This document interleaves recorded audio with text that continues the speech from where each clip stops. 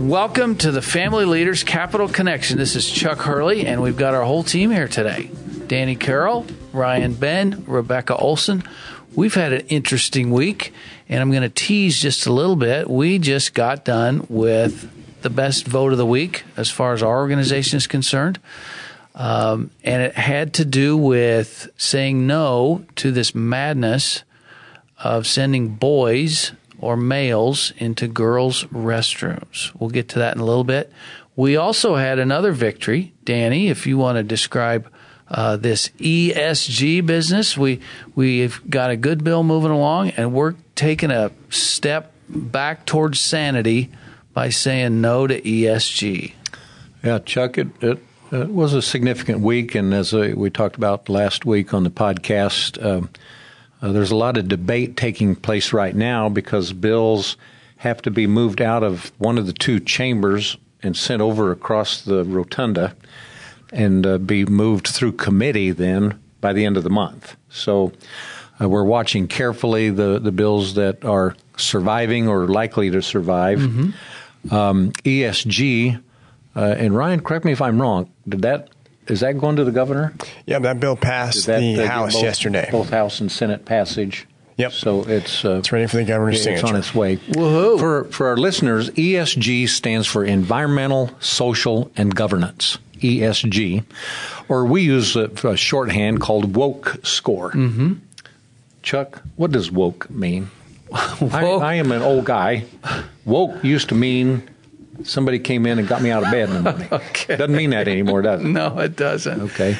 It's shorthand for godless secular humanism. That's really the worldview that woke scores spring from, pushing an LGBTQ worldview on borrowers or small business people, pushing CRT, critical race theory, on borrowers, small business owners.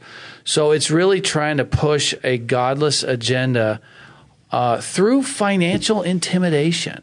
And so we just want our listeners to know, praise God, we've got a good legislature and a good governor who's saying no to forcing godless secular humanism. Okay, good. So that's a lawyer's definition, liberal stuff. Yeah. Progressive. Some people like the word progressive. Anyway, ESG, environmental, talks about how you may or may not abuse the environment. For example, a real quick real-life example, if you have flown recently, you may have found a carbon usage number on your flight reservation. And it might say that this airplane in your destination uses 210 kilograms or some measurement of carbon.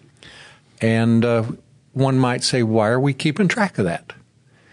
Well, perhaps one day, if you use too many units of carbon, you will find that the fare that you pay for that flight is a little more for you because you may have exceeded some bureaucrat's arbitrary level of how much carbon you can use. But Danny, let me push back.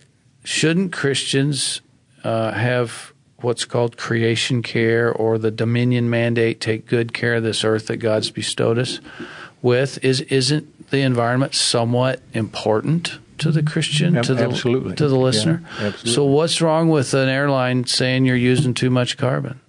I mean, why would the legislature and the governor and our ministry? Here's the problem that I have with that, Chuck, and it pertains also to social and to governance. All three of these. Okay. We should be good stewards of the environment socially? Shouldn't we be concerned with our fellow man? Absolutely. Take good care of them. Serve those in the least of these. What about governance? Shouldn't we have good government? Yeah, we should. That controls bad guys and absolutely and rewards good guys? Isn't that Romans 13? So we registered on the wrong side of this. So the same question for all of these: who decides? Who decides? Okay, that's a fair question, right? Yeah. Who decides? What about these big banks? And what is the standard that they're going to use? Okay. I'm afraid of the answer to all three of those. Okay. Some bureaucrat tucked away somewhere in some big building is going to decide, and the standard that they will use is one that they choose. Okay. So regardless, this is an early warning sign. If you haven't thought about or read about ESGs, you should become a little more familiar. In simple terms, it is a way that the left or the progressives can punish conservatives and their businesses because perhaps they just don't agree with how you act socially. And what escapes the notice of a lot of people is something called big data. Have you heard of that? Mm-hmm. Through our use of the internet and emails, a lot of providers can keep track of what you're doing, just like the airline. Mm-hmm. I used the example a month ago. I flew to Ohio to visit my mother. Now, United Airlines has a record in their computer somewhere of how many carbon units I used. Mm-hmm. You can be sure they're keeping track of that. They should keep track. Socially, they probably know a little bit about my party registration, or maybe they have ways of keeping track that I go to church every Sunday through something called geofencing. Okay. Because every time I plug in a destination under maps or something, some computer somewhere knows that. He sees you when you're sleeping. So he knows when you're awake. Right now, it's not being used very much. But what the bill this week did that was passed and is going to the governor, and Ryan, I'll have to have you help me with some of the details.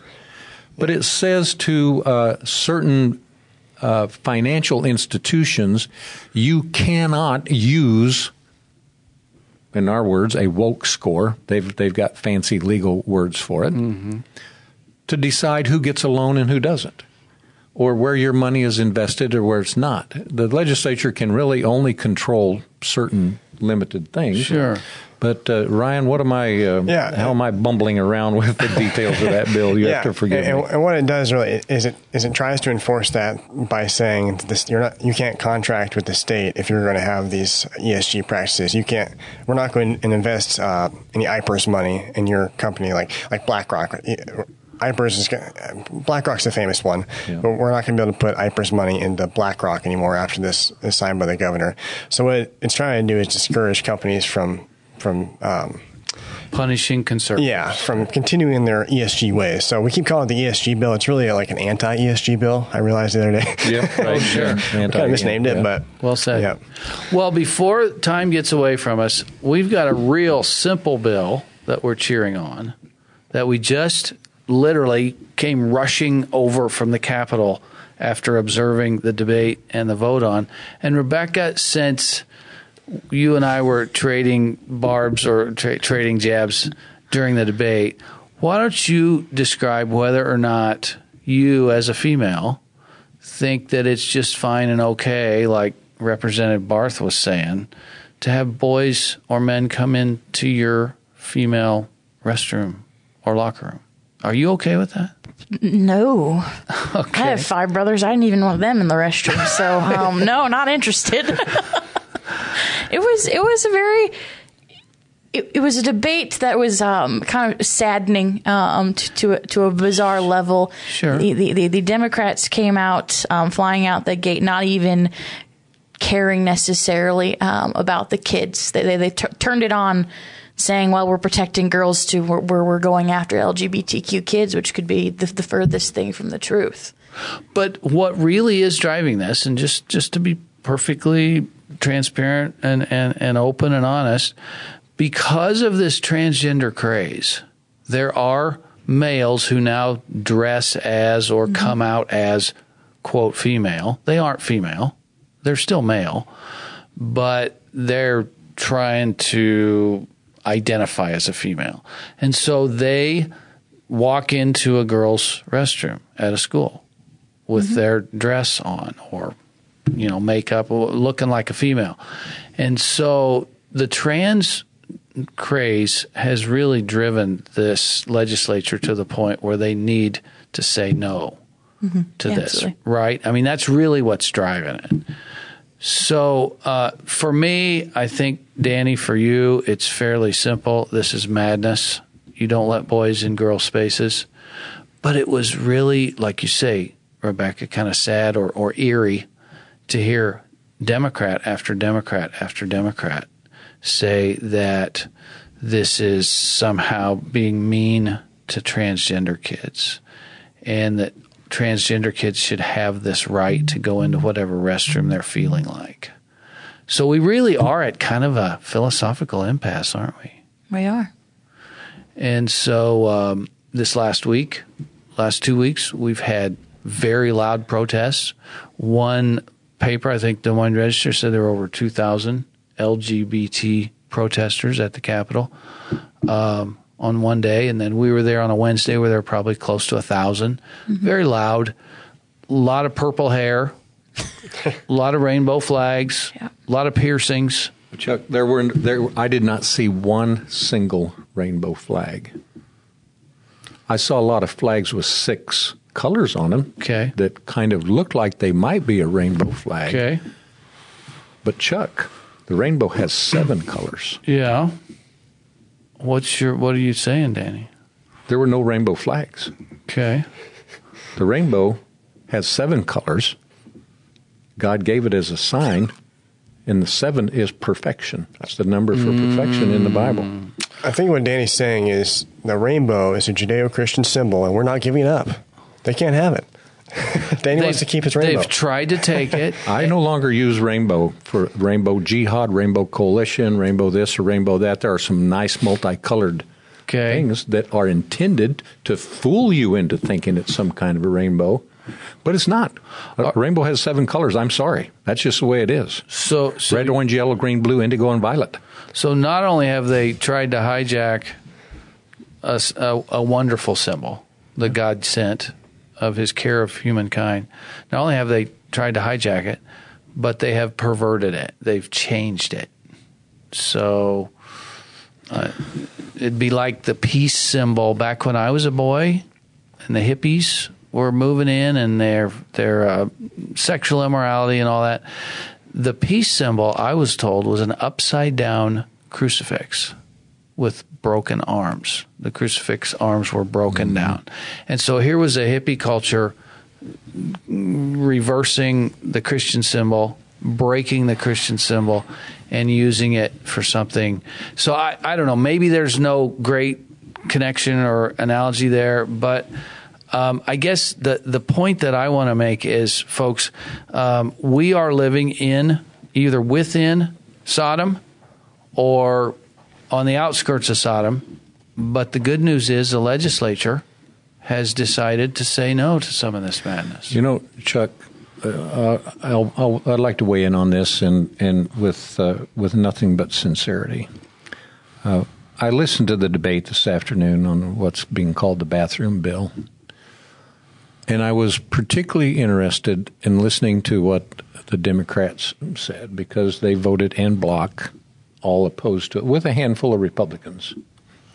But they talked about 2 things that kind of came through. Several of them said that a trans student just wants to pee.